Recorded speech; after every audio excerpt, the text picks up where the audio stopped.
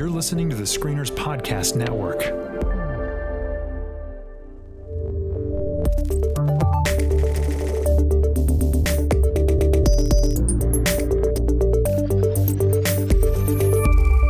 Well, welcome back, everybody, to the Geek Card Check. I am really excited because today starts Season 4, a brand new season for us here on the Geek Card Check. We took a month off, we got refreshed, and we're ready to rock and roll. Got a big episode to talk about tonight. Yeah, we do. I cannot wait to dive in. But before we do, let's introduce ourselves. My name's Chris. I'm Tyler. And I'm Kate. Oh, and we are back at Season 4. Yes. What was the date of our last one? It was before Christmas. It was last year. It was last year, 2019. You know what? It's 2020. We are back with a packed schedule, I think, for what we're going to talk about. But we thought there was no better way to kick off Season 4 than talking about the show that I think more than Discovery, and like Discovery was awesome. We anticipated, a relaunch of the Star Trek universe, but when we started as a little baby podcast in the dawn of time, we never imagined that Jean-Luc Picard would be coming back in his own TV show, let alone anything else. I am so wish fulfillment. Oh, it is. It's exactly wish fulfillment. So that's our kickoff for Season 4. We're going to talk about the premiere episode of Star Trek Picard. Oh, Captain, my Captain. Oh man, the number of times I thought things like that during this episode. Well, before we start talking about that, we just want to kind of let you know where Season 4 is headed. We are not the Next Trek podcast anymore. We covered Star Trek Discovery week to week. We've covered almost all of the short treks except for I think the last 2. Children of Mars. I'm going to talk Children of Mars. Or I wanted us to talk about Children of Mars if you guys have seen it. We'll mention some of that today because it ties in with Picard. But because we've transitioned to the Geek Card Check podcast, and though this is firmly in geek territory, we're covering a bunch of different things. So we're not going to do a week-to-week discussion of Picard, but we will check back in with it from time to time. And probably, I can predict, we'll talk about the finale when it comes out in a few months. But we have The Expanse Season 3 to talk about. We have... Four. Oh, I'm sorry, Season 4 to talk about. We have Lost in Space Season 2. We have a glowing review of Avenue 5 that I think needs to be done glowing pile of... Yes! That needs to be done, and many more things. So we're going to push forward with the Geek Card Check, but we could not let an episode go by without talking about Star Trek Picard. So, and as well, follow us on all of our social media. We're on Twitter at not at the Next Trek Podcast. We are on Twitter at the Geek Card Check Podcast, and on Facebook at the Geek Card Check Podcast as well. And then you can follow each and us individually. I'm at Tyler Howitt. Kate, what's your Twitter handle? A Library Geek. And Chris, what's yours? Chris Farrell. There we go. Two of us have incredibly original Twitter handles. Hey, listen, I was on within 6 months of Twitter starting, and I was able to get my name, which is great, and a curse as well, because that means that 1 million people are named Chris Farrell, and I get lumped in all the time with all kinds of wonderful stuff. And for our fans that think he's related to Will Ferrell, I'm sorry, he does not take Will's mail. They are not family. It's just a coincidence. That's right. Despite the fact that I think that would be a boon. We could have gotten Will on the podcast, but that's why we had Chris here. So follow along with us. I'm sure we'll be giving our thoughts weekly on Picard. I'm also reviewing it over at readysteadycut.com. You can find the review for my first the first episode, which I will say I will be at least slightly changing my tune from that review in this episode, which I'm very excited in a good way, in a very positive way. And so those of you who are missing the week-to-week recaps that we're not going to do, Tyler is writing them up on Ready Steady Cut, so you can still get his perspective there. Yeah, 1,500 words on the first one, and I that was reserving myself. I had about a 2,500 word article at first and cut down. So I know some of you will be disappointed that the article will lack me trolling Tyler and telling him why he's completely wrong about everything, but I'm sure you can just put that in your head and let it just start assume playing. Yeah, assume that's there. Well, let's get down to business, guys. Let's kind of take a cue from our sister podcast, the Screeners Podcast, and just talk Picard, kind of in a big fashion at first. Just what kind of were our expectations going into it? How do those expectations kind of jive with reality? And then we'll dive deeper into spoilers. So, Kate, I guess let's start with you. What were you hoping for with Picard? And then what are your overall initial thoughts of the first episode? I wanted to recognize Picard, but I didn't want the Next Generation movies or show. And Discovery has done a lot of things. As you noted, it relaunched the Star Trek franchise, but I did not want more of the case of the week type storytelling. I wanted Picard to go somewhere we haven't been before, give us new events, not worry about how it fits in canon, because that's the problem with Discovery, is so much of it takes place before. Well, they wedged themselves in the middle of canon, which is the problem with Discovery. Yeah, right. I wanted to pave some new ground in interesting ways. I wanted the serialized storytelling. I wanted the high production values. I wanted comfort food that also pushes me and challenges the story and the history. And I think we're off to a good start. Nice. Chris, what about you? Yeah, I mean, I have to echo what Kate just said. I was hoping that we would not get a retread of other things that we have seen, that we see a character that we recognize. And, what's interesting to me is that the last time we saw Picard on The Next Generation was he sat down to play cards, right? Yes. And he, basically that is where I kind of wanted to see him, see that world continue. We obviously saw him last in Nemesis. And I wanted to see where his character has been. And, honestly, they have to tell a story that is impactful to today's world. Right. And that kind of, duplicates a little bit of what we're currently going through. And so I feel like this is not only a good Picard character study, but it also feels like good Star Trek in that it is actually about something. Then it also feels like it is going to be a good fan service, which is what you kind of want, right? Good storytelling. It's going somewhere with a character you love, and you still have those nice, warm, fuzzy feelings of nostalgia. And right off the bat, this episode starts with nostalgia. Like you immediately say, "Oh, I'm home." And so for me, to be honest with you, it would be hard for them to do anything that I would hate here. But I really do feel like they've set up a good mystery. They set up a good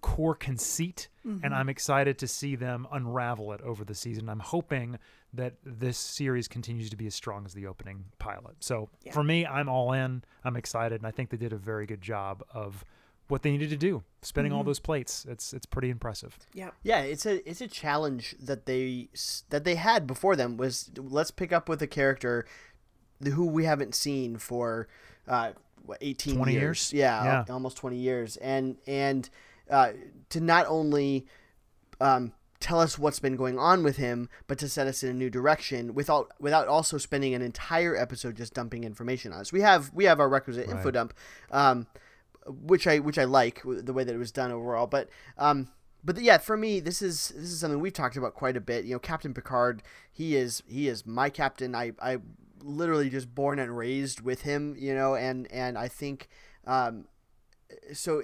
Very, very personally, on one hand, I think that I don't think there was anything they could have done to ruin him for me. I don't think that Patrick Stewart would have let them do that, because he was so jealously protecting, the integrity of his character.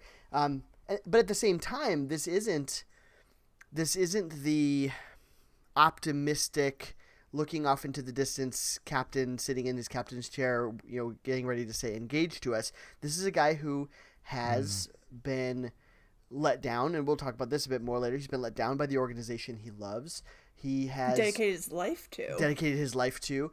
He has put himself in essentially a an isolation. You know, he has sent himself off to Chateau Picard to live out the rest of his days making wine, and I think on one hand, because that's the thing that he is supposed to want as that character, like it's the thing that in Generations he was crying over not being able to have, and so he has it, and yet and this has been teased in some of the promos, and yet I think he forgets how much he loves being out there, you know, among the stars. And so I'm very excited to see where he is. So some people I've read are disappointed with, well, he's just this angry man. No. This is the beginning of a story arc. This is the beginning of a guy who, you know, it's been 20 years and we'll see where we're going. So I really loved the episode. I was, I think, more critical about it in my review on Ready Steady Cut. But here,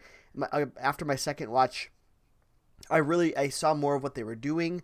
And I'm very excited to see where they're going to go. So I'm all in as well. This episode is where he's been for the last 20 years and a call to adventure. Right. Exactly. It for sure is. It's called, you know, appropriately Remembrance. You know, let's take a minute and look back, and then we're going to look forward. Yeah. Well, what's crazy here too, I think we should dive into spoilers, but what's crazy here too is that we're also picking up at a point in time that we've already actually seen in The Next Generation in the All Good Things episode. I love it. So it's kind of neat because that character is very similar to the character he portrayed in All Good Things. I just wish we had the righteous beard. That's the only thing I wish. Yeah, I know, right? Exactly. No, that can't happen. That was only there to differentiate time. Yeah. That was the only reason why that was happening there. I think they can't do that here. No. But anyway. But then you would have that moment of the Dr. McCoy moment from the motion picture where he'd have the beard at first and then he shaves it off when he's going into space. Yeah, that's fine. Cool. Okay, so just quick the synopsis of the episode. At the end of the 24th century and 14 years after his retirement from Starfleet, Jean-Luc Picard is living a quiet life on his vineyard, Chateau Picard, when he is sought out by a mysterious young woman, Daj, in need of his help. He soon realizes she may have personal connections to his own past. The teleplay was by Akiva Goldsman and James Duff. The story was by everyone in the world: Akiva Goldsman, Michael Chabon, Kirsten Beyer, Alex Kurtzman, and James Duff. And directed by Hanley M. Culpepper, who directed, I believe, 2 episodes of Discovery. Let's go into some spoilers. I kind of have some questions to ask and sort of see what you guys think about them, and then obviously, you know, as you have other thoughts, you know, bring them in. But you hinted at this already, Chris. We start the show where All Good Things ended, playing poker on the Enterprise D of all of them, which is wonderful. Oh, I exploded! I was so excited about that. Let's talk that first scene. What struck you about it? When did you get the sense that it was a dream? All that other stuff. Well, here's the thing for me, and I'm going to mention this because it also happens again. Whenever Data shows up, the way that Data looks, I feel like, is very important. Yes. The moment we go into the Enterprise D, I was like, okay, well, he's probably on a holodeck. I thought that too at first. Yeah. But then I realized that Data was in the wrong uniform. Exactly. Right? That's not the way the Enterprise D ever looked. They never had the Deep Space Nine / First Contact. Right. The purple shoulders and stuff. Yeah. Yeah, exactly. They never had that look on the Enterprise. So immediately I knew something was wrong. And obviously Picard wasn't in his old school uniform at all that would have fit with the Enterprise D days. So that I knew there was something wrong almost instantly. I leaned over to Melody and I was like, "They've got the uniform wrong. Right. That's really strange. Why would they have the uniform wrong?" But then of course it becomes very clear when it's actually a dream. When he's drinking the tea with milk and sugar, I was like, "Lies! You guys are all lying." This is a dream. Yeah, I thought so too. Kate, what about you? What did you take from that first scene? What did you think about it? Well, when Blue Skies started playing, that was sort of, you know, hitting that bell in my head of, oh, and then I wasn't really reading anything into the scene. I was just openly going, I'm watching Jean-Luc Picard. I know. That's the Enterprise. It's Data. It's Picard. Right. And so, but we should say though, just because you mentioned it, why is Blue Skies? Why is that at all important? Data sings it at Riker and Troy's wedding. Yes. Right, and it's also the last thing that that plays at the end of Nemesis. That's right. Yeah. I actually didn't remember that part. Yeah. If you guys haven't seen Nemesis in a while and you're like, I don't want to watch that, we did actually cover that last year. We covered that beat by beat, and in a brutal fashion, I will say. I think it was a good episode. Yeah. So that is certainly in our archives. So watching that scene, like, I spent most of that initial scene bit just sort of basking in the reality that Picard was back on my screen, and it took me a little bit to start caring about what everything meant. And some of that I didn't notice until my second watch, because the first one was just entirely, wow, Picard back. I'm so happy. Yeah. It was interesting too. I don't know if you guys watched any of the kind of behind the scenes or read anything. The trailer had the shot of Mars blowing up, or getting hit, by the attacks. The synthetic attack, yeah. And there's a lot of people online who thought that was supposed to be Romulus. Oh yeah, because he was supposed to be there, rescuing. They really messed up here. That obviously Mars. And as it turns out, it was supposed to be Mars. Yeah. That's what I thought was very, very interesting. So anyway, that was a cool moment. Even with that, and we can use this to even get into the backstory a little bit. Did either of you watch Children of Mars? The short trek? I haven't yet, but I know it was supposed to tie in. So. Gotcha. There's no spoilers other than I think, because actually in Children of Mars, I watched it afterward. I hadn't watched it before Picard. Oh. You don't. I wonder if I would have put together what was happening in terms of setting it with Picard. I mean, we would have known that Mars was getting attacked, but it's kind of. It's almost a music video in the way that it's told. It's really a silent film. It's a silent film, and it set is to, I think Heroes by Peter Gabriel. I think it's beautiful. I really enjoyed it. I loved it. I thought it was one of my. I mean, I love Christopher Pike, so it's hard for me to say it's my favorite. But I wasn't right up there though. Yeah, I wasn't expecting it to be in the Picard universe until the last moment when that happens, and I was like, is this what the series is going to be about? Is this like an important event? Because we didn't know until. So anyway, you should watch it, Kate. I don't want to ruin it for you because you haven't seen it. Right. I think you should watch it. It's 8.5 minutes long. It's super short. That'll take forever. Yeah, it'll in fact beautiful. take about 8.5 minutes for you. It's not too bad. I loved it. I thought it was just excellently done. So all that to say, let's lead that into some of this intervening time. We find out through an interview that Picard is giving to the Federation News Network, interviewed by Marion Dungey, who I think is a criminally underrated actress. Who it's the anniversary of the supernova of the Romulan sun, and which we knew about in Star Trek 2009. That's something that we knew had happened. It's one of the things that it's one of the incidents that propelled the split into the Abrams verse or the Kelvin timeline. Mm-hmm. And so I guess just what did you from all that information that we get, what did you guys take from it? What did you think of the way that they're telling us about this intervening 20 years? Was it a legitimate reason? We find out that's the reason that Picard resigned from Starfleet. Kind of let's unpack that a little bit. What do you guys think, Kate? Well, I was interested in how they set it up, because we don't just get why Picard left Starfleet, because that's a huge thing for a man to have dedicated his life. Why did he leave Starfleet? He's not a guy to just retire because, he's bored of a stressful life. That's just not Picard. So it was significant for that. It was significant because it's also a hook for contemporary viewers for things that are going on in our world. That stand up for something that's for something right in the middle of things that are going wrong. Right, that resonates. But I also liked it because one of the ongoing problems in the Star Trek universe is Starfleet itself. Yeah.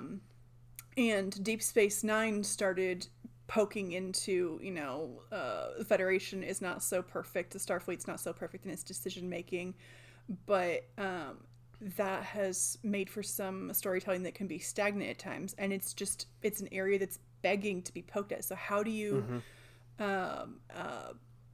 dig deeper into what the Federation stands for whenever you're not allowed to ever question its purity or sanctity or however you want to do all that? And so they found, I thought, a really good way of going, all right, here's something that is understandable that the Federation did, but still objectively wrong. Right. And they're using that as a way in that I think works really well.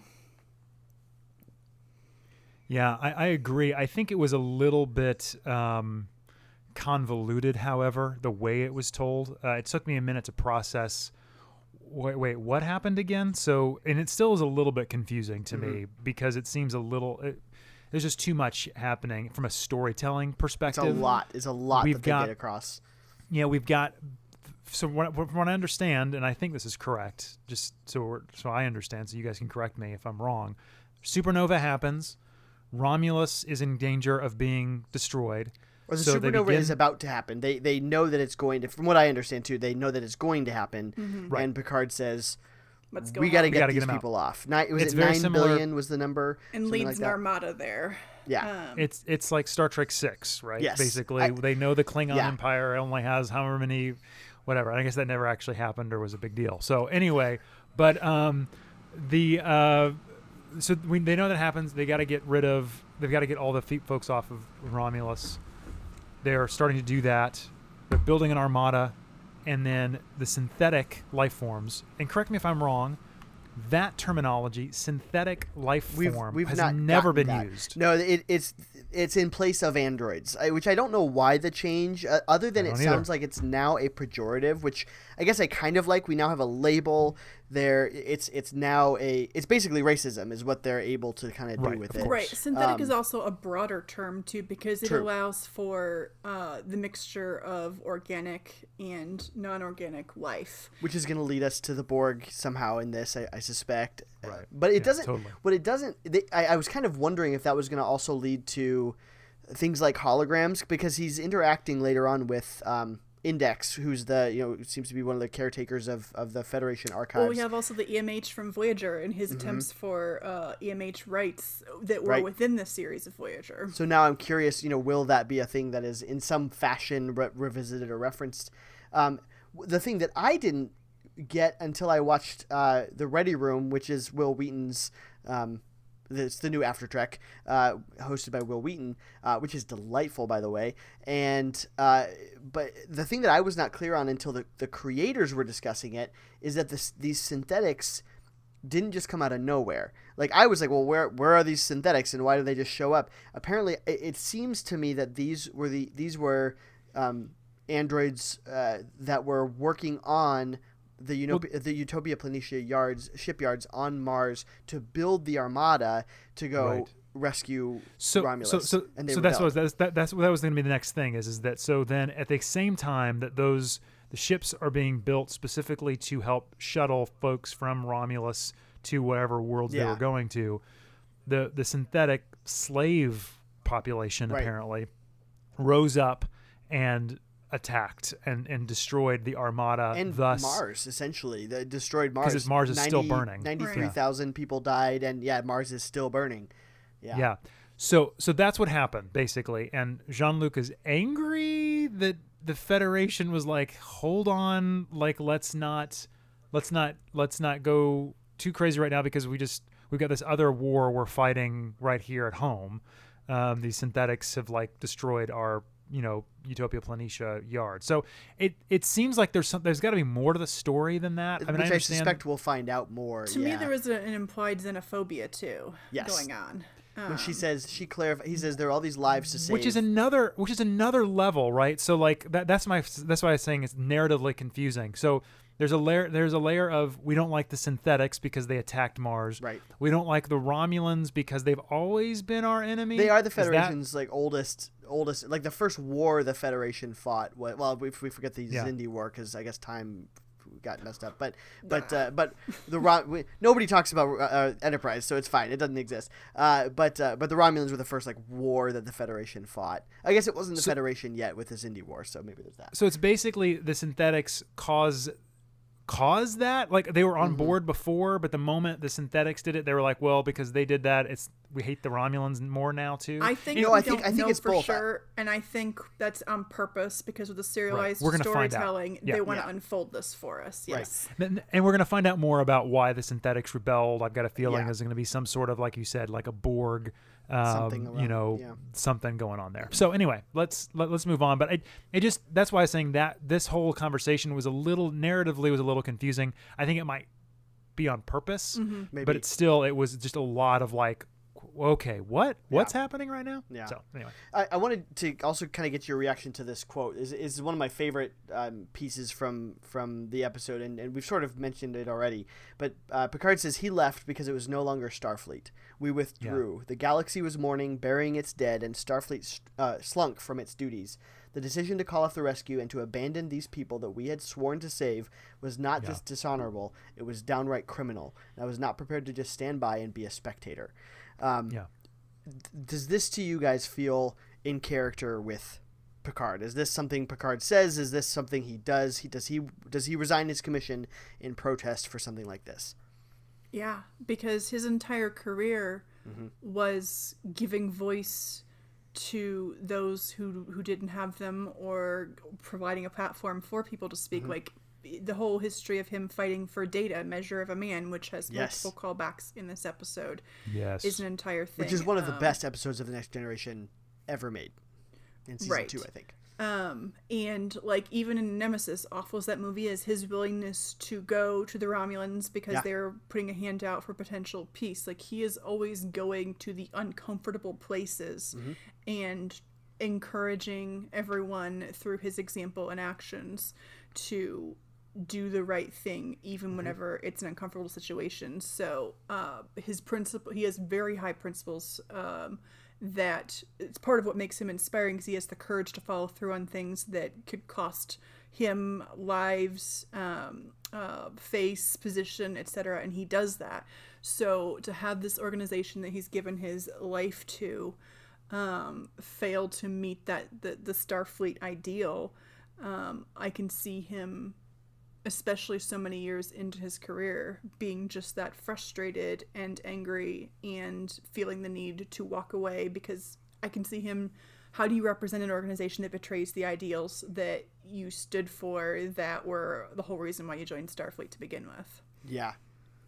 Chris, well, and can I have a quick geek moment too? Like, and correct me if I'm wrong. You probably know this, Tyler, but he did not take Kirk's advice for them not to promote him, right? We didn't know if he would ever become an admiral, and they just kind of, or do we? Have we seen that in other? There's something I need to read. They did a prequel comic for this that's officially canon, I guess. And the woman who we've seen in further trailers, and I recognize the actress, but I don't know who she is. But there's a woman that's about to come up probably in the next episode or so is his first officer after he's been promoted to admiral. And from what I gather, again, this is without reading it, but reading about it, from what I gather, he was promoted to admiral to coordinate the Romulan effort. So it sounds like he's only briefly an admiral.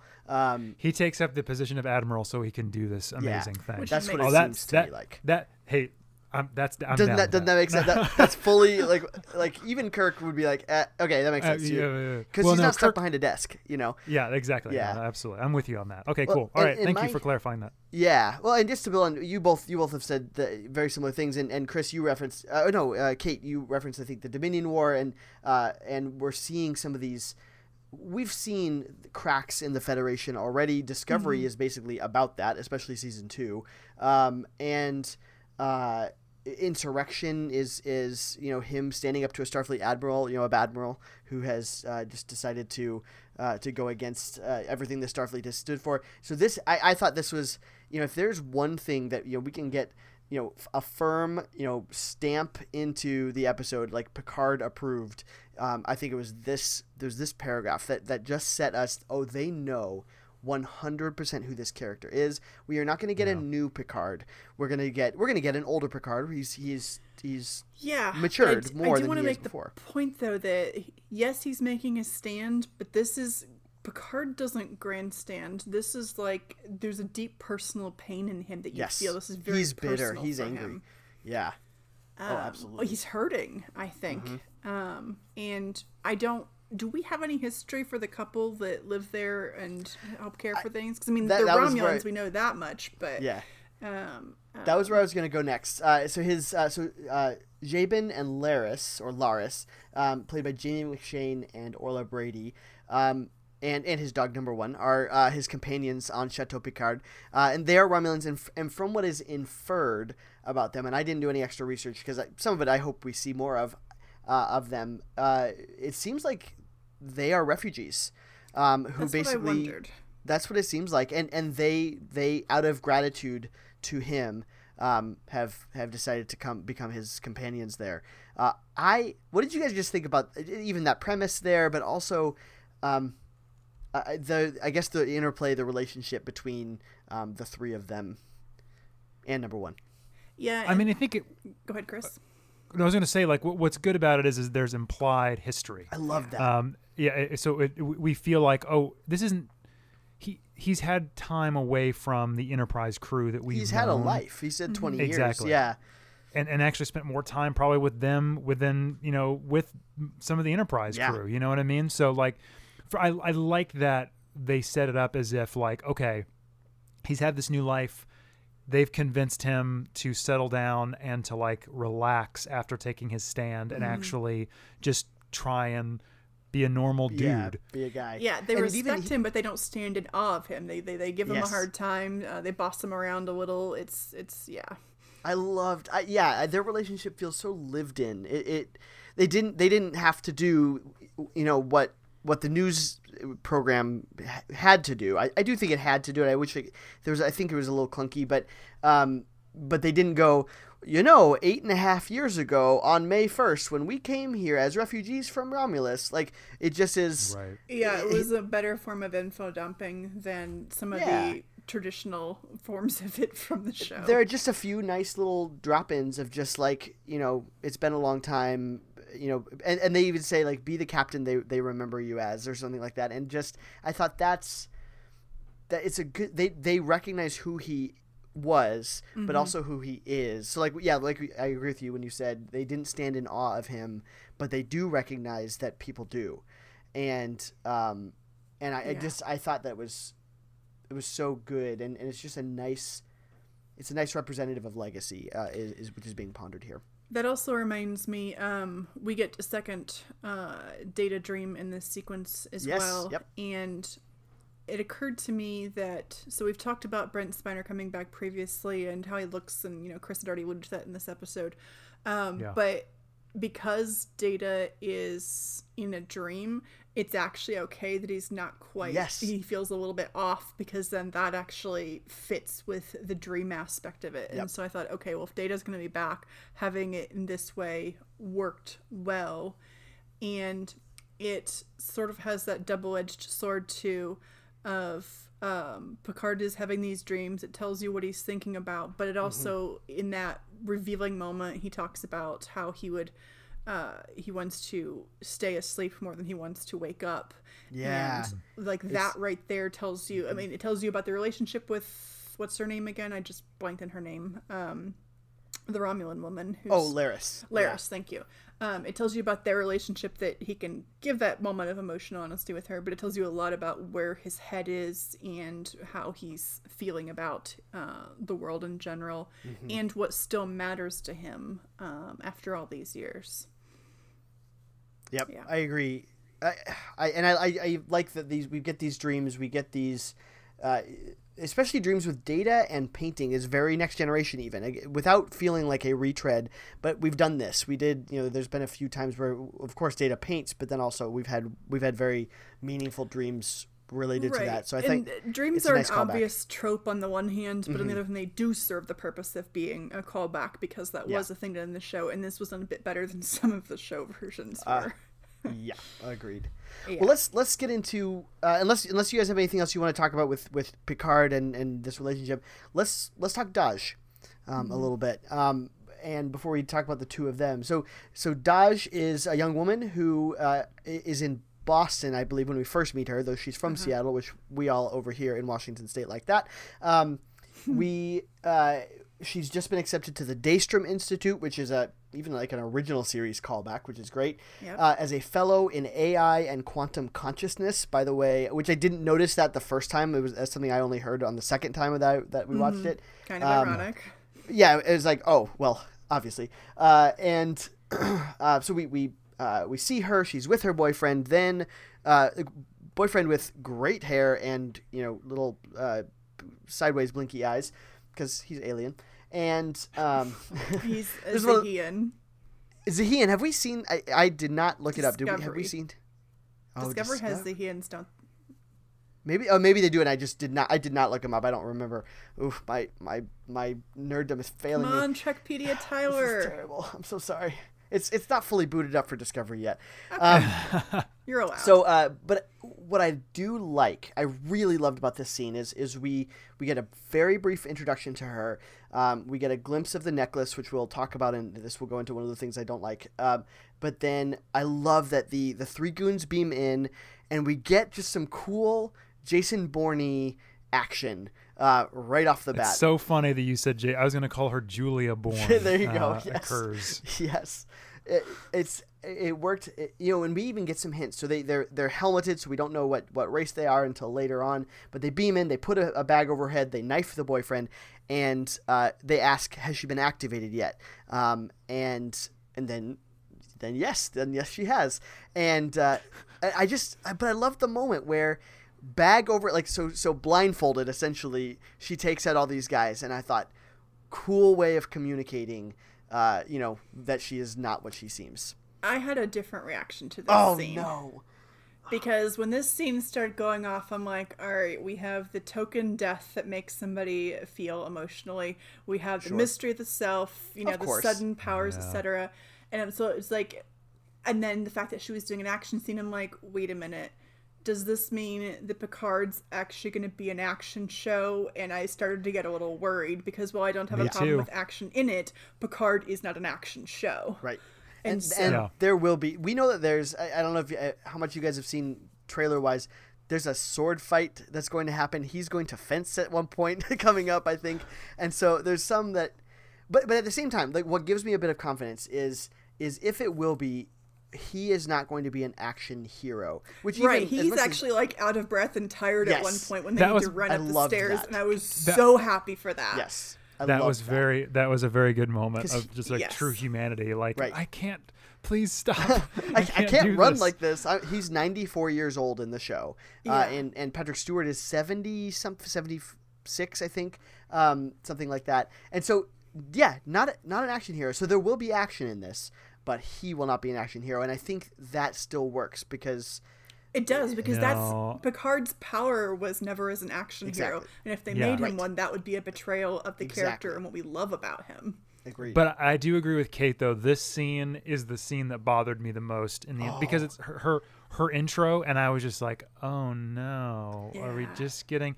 And it does, I mean, I'll be honest with you, this whole thread bothered me quite a bit of like, she just suddenly becomes the Jason Bourne, something clicks in her head, and now she knows everything and she can find everything. But she doesn't know everything, which I did like. Like, a lot of it seems automated. Like, she doesn't know why it's not like she's earning anything, really. Right, of course, yeah. Right. And then you have later her superhuman jump up the stairs, and I'm just having this, all right. But all of it becomes absolutely moot by what happens immediately after that, because they kill we're her. no longer... they kill her. So we're not going to be with that character. I gotta say, I had a jaw-dropping moment. I was like, oh, did not expect that. And then, of course, we get the reveal that it's twins, and I was like, that was my eye-rolling moment. My eye-rolling moment was when it was revealed she was a twin. And I was like, oh, never mind. I mean, that bit of it didn't bother me a whole lot because, I mean, whatever. It didn't have to be a twin. I agree with you. It could have been just someone else. You know what I mean? Not an identical twin. Right. That kind of is weird, or that it has to be. It's like one of those like. It's a way of being like brave and killing off a main character early, but also not being brave because it doesn't matter. Yeah. Right. I agree. I don't fully but what I disagree. liked about it though is and the later scene too, except for the flying girl scene, which was dumb. But I liked that we're finally seeing an android do android stuff. Like, with Data, there's so many things. If you're watching back through Next Generation and really want to put on your skepticism hat, and and go like we see a lot of scenes where Data types really fast or he reads really fast or he's inhumanly strong, he just but only in like lifting something, not in come on, we're in a battle with somebody or whatever, and you're telling me Data isn't just running 5,000 miles an hour across the screen and hurling people around like. But I like that. Oh yeah. You liked that. I like a bit of the realism of that, or the realism in terms of she's an android. Realism in air quotes here, please. Right. Well, but instead of like, come on, Dave's an android. Like, why isn't he fighting and stuff? So. And she's not an android, which is interesting. She's sort of an android. Yeah. No, she's a Cylon. She's a skin job. That's what she is. Like skin job. Wow, you really cheapened her. Well, that's what it's called. She's one of the models. There's no way of saying it other than model. Oh my she's God. one of the 12 models or whatever it is. Yeah. Wow. In Battlestar Galactica, she's a Cylon. She's not a toaster. So anyway, she does physically resemble Lal, though, Data's daughter from the TV series. Which I hope that they actually address. Yeah. But then she also looks like the woman that she knows as her mother in this episode, too, which I think was intentional. And so I had questions about who that mother figure is. Is it just the 100% person who raised her? Or, No, I think she's an AI. I think she's Control or something like that. She's a deep fake, basically. I'm not even sure if that's the case. I think it might have just been her. I think she was from the future, aged or something. No. I just think it was like her memory of her mom, but it was actually her positronic net telling her to go back to Picard. It was literally her subconscious saying, here's the memory of your mother that you remember. Her. Yeah. Go back to Picard now. And then, because immediately she's like, oh, and she gets activated again and she starts to go. Yeah. So like, I'm not entirely sure that's I think it's more of a mechanism in her brain trying to keep her alive to go back to where she knows she will be safe. Yeah. Let's with Daj and okay, so thing that I didn't love at all, and thought was actually ridiculous, was the necklace. It was one of those things that the only thing that I'm concerned about, and the necklace is just really an example of the one thing I'm concerned about for the direction of where Picard might go, is we have Alex Kurtzman and Akiva Goldsmith, who are running this show. I mean, Michael Chabon but Michael Chabon will not be returning for season 2 because Star Trek goes through showrunners like candy. Well, he also is going to be doing the show for his book adaptation, The Amazing Adventures of Cavalier and Clay. That's why he's leaving, is to do that.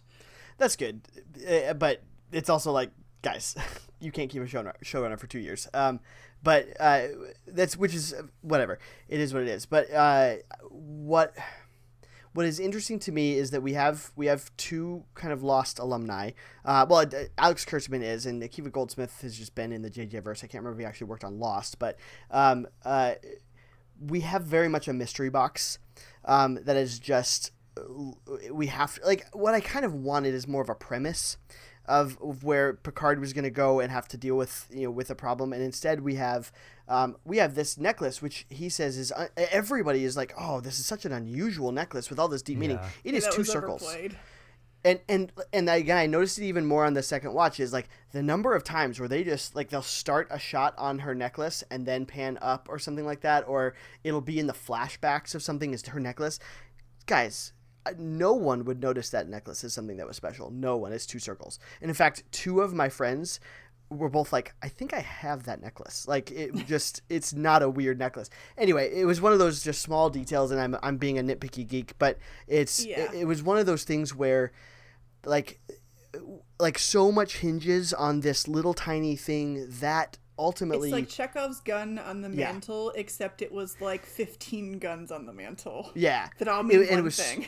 Exactly, and it was so big, and so I'm harping on the necklace, but it's much more of it seems as though her purpose, I think, is to introduce the mystery of what's going to go on with her twin and what's going on with the Romulans, but also to functionally activate Picard as well, because I thought the same thing. Yeah, she is the data connection for him, and he fails to provide the protection that he intended for her, and she winds up dying. So he's going to be all desperate to get to Soji, I think is the other twin's name. Soji, I mean, desperate might be a bit strong of a word, but it gives him motivation to go from being pissed at the Federation to there is something I can do, and I now know what to do to move forward.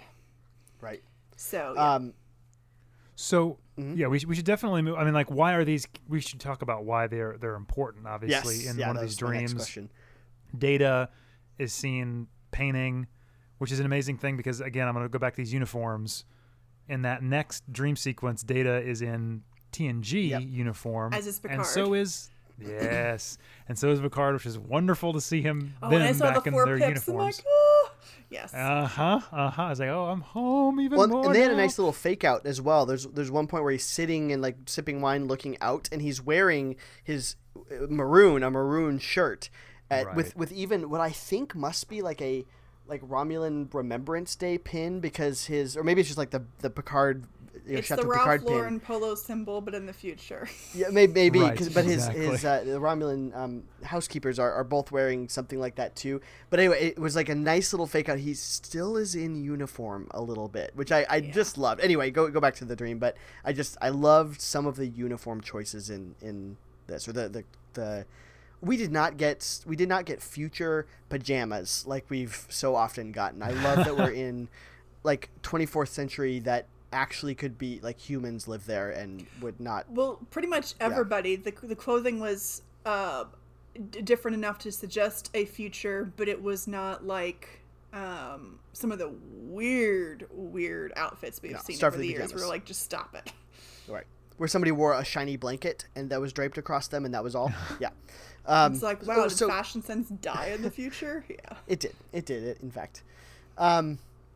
Was there? I wanted to get over to the Daystrom Institute and you know what I skipped was the our Starfleet archives.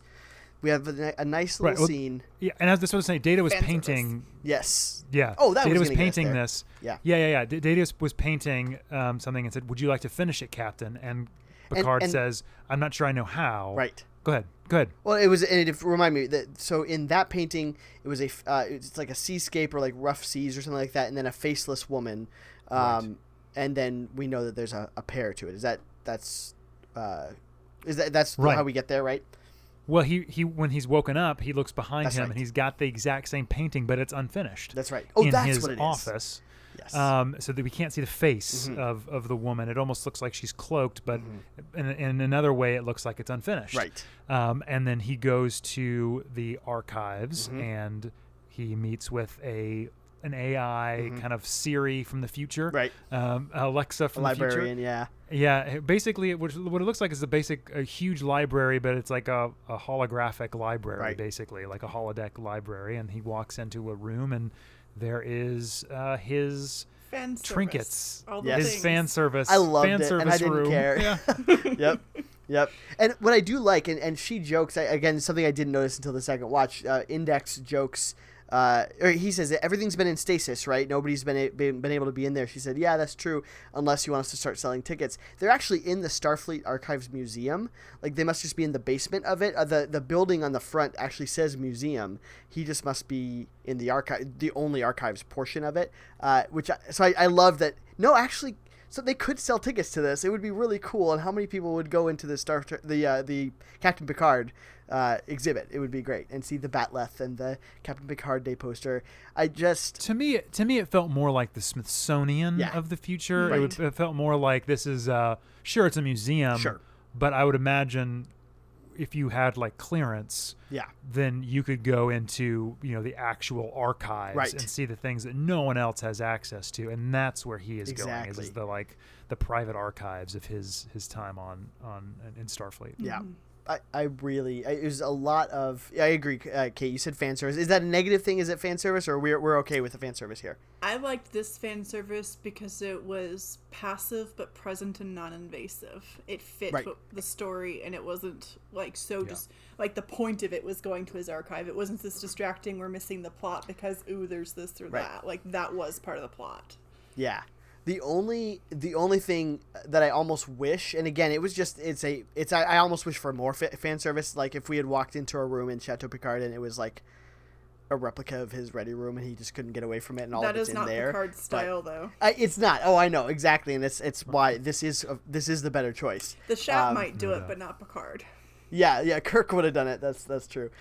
Or the other thought, and this was from a podcast, Star Trek: The Next Conversation said, what they really should have done is this is the future where he's divorced from Beverly Crusher, and he goes over to her house, and she's got all of his stuff in boxes in the back. But yes, you never move these out. Yeah. Yes, Which but that anyway, opens the question: will we get that addressed in this series? We've had no word. The only ones we know were Brent Spiner, Frakes, and Troy. But even just will they just mention it? Will they say anything Jerry about Ryan, it? Because yeah. Oh, and Jerry Ryan. Yeah. Oh, I can't wait. I can't wait for 7 and 9. I'm so excited. Anything else in there? The thing that they find is a completed painting, and we discover it is Daj in the painting, and the translation of the title is daughter, or the actual name of the title is daughter. Right. The name of the painting, not the name of the title. Right. Correct, Kate. I don't know. Yes, that's true. Oops. Yeah, one of those words. So then right after that we shift. That's when he runs into Daj. She blows up and dies. And then he says, I've got to keep looking for more answers. He goes to the Daystrom Institute, where we meet Dr. Agnes Girardi, Alison Pill, played by Alison Pill, who I love. She's just she's a great actress. We find, again, essentially this is our mystery for the rest of it, right? I don't think we've seen the last of her, because this is our mystery, and she's got a lot invested in, because there's nothing going on, anymore in the lab. So yeah, they can only do like theoretical experiments. They can't even do anything real. Right, which actually, it's a great scene, because it basically both literally and metaphorically puts away before it addresses it, and it's not important, and we're moving on from that.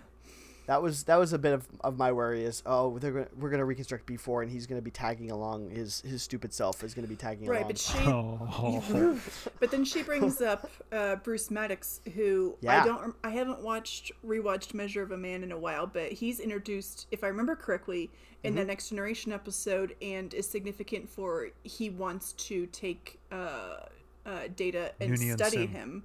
Right. And we find out in other episodes through reference, like he's referenced, I believe, in Data's Day and probably in the Lal episode as well. I can't remember, but he's trying to continue Noonien Soong's work. And so, now he's disappeared. Right, but it opens a question for me, because in this scene with our scientist here, she said that what was it? One positronic neuron should be enough for cloning, right. And so I wonder if Maddox acquired that all the way back then, right? And that's and maybe he's the one doing some of this. Oh yeah, I think it's a very good chance it's him.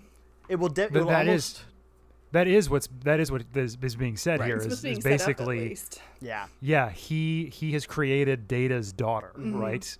And just because my father has been referenced multiple times. My father gave me this necklace, and so in some way, and what I hope they don't do is this. I hope that we don't have, once again, old man Data or old man Noonien Soong or something like that. Like Brent Spiner is back without the makeup. At least looks right for it. He could do it now. He looks better than scary old Noonien Soong. Like I as a little kid, that actually it freaked me out. I thought he looked scary. Hi. It's like Yoda. It's so bad. Yeah. It was bad. So what I hope they don't do is that, unless they can manage to do it without being cheesy. Plus, they also did an Enterprise, but again, Enterprise doesn't exist. And what I hope is that Maddox is the one really behind this, but in a better way than we are just predicting it. But it would not be the same actor. That actor, I guess, hasn't acted since like 1997 or something. So I think that's okay. They can find someone. Yeah, exactly. If they need to. Yeah. Although no one cares. No.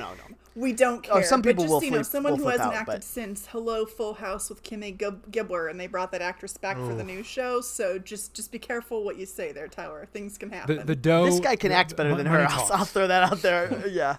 But there's a lot of data dump that happens in this Alison Pill kind of moment. There's a lot of data dump. A lot of data dump. Fractal. neuronic cloning and all kinds of like for fractal neuronic cloning. This was our jargony scene where they throw words that mean random things. Yeah. At least there was no reversing of the polarity yet. Right. Exactly.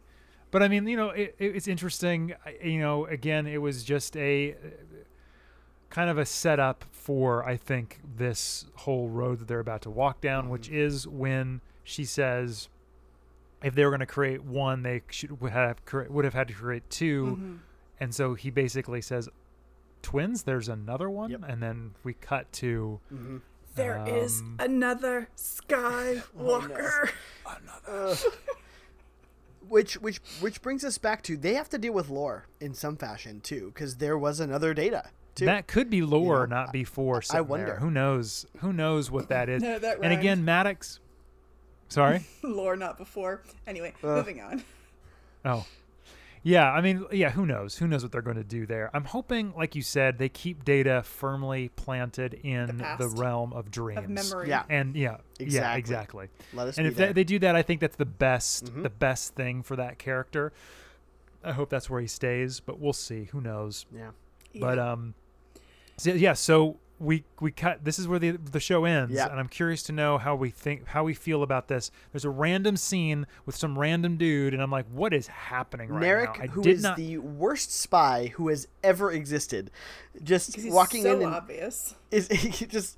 I'm a creepy dude who's gonna make all nice and be the boyfriend, so I can do my evil. I have all of this pain that I need to discuss with someone. You wouldn't want to do that, would you? Of course I would. Things. Whatever. Ugh.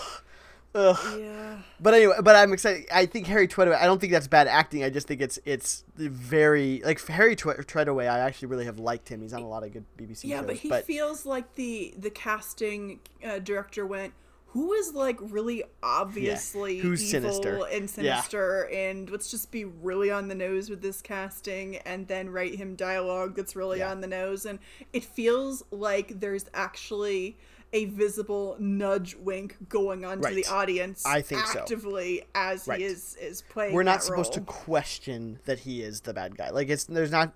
Maybe but why do we need to be so obvious and show that we don't have to be so lacking in subtlety to get anyway? I mean, can I ask a question? Yes. Is he related to Nero? I don't know. Maybe I don't know. Is that his brother? Well, because Nero is from this timeline. I guess I never even thought about that. Like Nero is fully from this timeline. Yes. Interesting. I never thought about that. I think he's Nero's brother or something That's like that. I guess. Oh, because he did say I had a brother that I was very close to who I've lost. Get out! I love this. It better be. And in my head canon, prediction. It is true. Let's see what happens. As soon as he said I have a brother and I lost him, I was like, wait a minute. What? Are we doing this? That would be cool. Because then we find out what's actually happening, right? So but we don't really know what's happening other than something like what is happening. My guess here's my guess. Everybody, I mean, I don't know if we want to finish here, but you want to give me you want me to give you my theory? Yeah, do it. All right. Okay, so there are these, obviously the synthetics. They have been outlawed in the Federation. So where do they go? They go to the Romulans, right? And so the Romulans and these synthetics are working together on a Borg cube to build Borg cubes. I don't think this is the only one. I think they're rebuilding it, or did this they is a retrofit wreckage. It? They're retrofitting it. Yeah, it's Yeah, that's true. Reclamation is what they call the site. It's a reclamation site or whatever. But anyway, either way, they are working together because she's a synthetic. I wonder if she's not even hiding that over. Maybe she doesn't know. Territory. Yeah. And she knows she has a sister, so like that tells us more awareness than Daj had. Right. And so, but the Romulans aren't exactly happy with the Federation. The synthetics aren't exactly happy with the Federation. So my guess is they're building these things. Well, and Romulan warbirds. So yeah. Yes. Cool looking ones. I actually liked them. Yeah. I thought they looked good. And we'll see even what's weird again in some of the previews. We're gonna see original series Romulan warbirds flying around, which is interesting too. So it's going to be cool. I love good Romulan plots. I think they're great. I love the Klingons and all, but they couldn't retread Klingon ground with Discovery going so much to death. Yeah. Discovery also has done Klingons. Right. I just don't. And we've had a lot of Romulans, but I just don't want the story to tie into Nemesis, where what do you know? Picard's clone actually survived anyway. Oh my gosh! If what's his name? If he shows back up, I will be both intrigued and enraged. I will yell at the TV if that happens. Yeah. All right. Well, I don't know, but my guess is they're building a Borg cube to go attack the Federation, or at least something that will be used. Yeah. Maybe his intention, who I think is Nero's brother, that would be cool. His intention is to take the Borg cube and go attack the Federation. He's going to try and convince her that that's what she should do. Blah blah blah blah blah for reasons, because we do see earlier in the episode the Romulans are trying to get her. Yes. We didn't say those are the ones who are masked agents going after them. They are Romulan? Yeah. Going after Soj or whatever her name. Daj. Sorry. Yep. So they were going after Daj. Daj blows up. She was being attacked by Romulans, who of course all beamed away to get to safety. So anyway, that's my prediction. That Borg cube, Nero's brother, attack Federation. Right. Let's see if those things happen. I would love it if Nero's brother. That I genuinely really like that idea. So the only last thing that I'm just kind of curious about, what do you think about the title sequence and the themes that are in there? It's certainly a unique title sequence. You didn't like it? Oh no. Yeah, Kate, what do you think? Not good. So visually, I thought it was interesting with what they did with it. Yeah. I'm not necessarily sold at this point on the music. There was, I expected actually more, I don't know, callback. I didn't need it to be too strong, but it doesn't feel like it fits yet. And maybe it will farther into the season, but right now it was just like, okay, well, it's different. It's doing its own thing. Sure. But it's not really doing anything for me just yet musically, so we'll see where that goes. There's no gravitas. That's what I was thinking of. It seemed a little too flighty for me, but we'll see what happens. Yeah, the music, the music has been very alive and orchestral. It's not as boxed in as some of the previous Star Trek shows, so I'll give them that, but I don't understand how it fits the story. Right. I think that's what I'm waiting to see. But I do at least like the visual. The visual is interesting, as the piece of Picard coming together at the end. The piece of what I think is reality, by the way. There's a little bit of, he's had to check. We didn't talk about this yet, but he's had to check reality a couple of times, like whether he's dreaming or something like that. Well, and to make that point, whenever he wakes up at home after Daj is killed, I had that moment of, was that another dream? I agree. And I'm still not sure that it's not. Mm-hmm. No, that was one of my other nitpicks for the show. In fact, I think that it was a bit of a leap between her dying and him waking up on the couch. Like, it didn't make sense that he was waking up on the couch after being in an explosion on the roof of Starfleet Museum, the archives or whatever it was called. Well, I assume someone ran a tricorder over him and went, he'll be fine, and then they. I'm sorry, the 94-year-old man got blown back. Like, he broke a hip in all of that, but that's fine. It's okay. Fair, but yeah. So I'm still not entirely sure that wasn't her death scene. Wasn't some kind of dream or post-concussive blast thing or whatever. I could very well see something like that, because it was interesting. But anyway, my thoughts on the titles. I thought it was very reminiscent of Insurrection. The theme. It was lighter. I agree that there wasn't gravitas, but I've had the theme running through my head a little bit. I actually it did really not stick for me. It. Yeah, me neither. The actual visuals in it, I thought they were fine. It felt very Discovery, but more color. Like lots of just disparate images that some of which were in this episode, and some of this I think we'll see later. But I don't know. I really enjoyed the music, but we'll see if it sticks with me as much as anything else. Well, you're wrong, Tyler. So that's fine. That's fine. I want our listeners to get off on the right foot for the season. Tyler's still wrong about everything. I'm wrong. Yeah, that's true. Well, that brings us to the end of our opening episode on Picard. Like I said, we won't return to it weekly like we normally do, other than maybe at a check-in. We'll kind of just say, hey, what are you thinking about Picard? And then we'll definitely talk about it as it wraps up in, I think it'll be 10 weeks. So Kate, take us away. So you can find us at Geek Card Check on Facebook, Twitter, and Instagram. Until next time, be the captain they remember.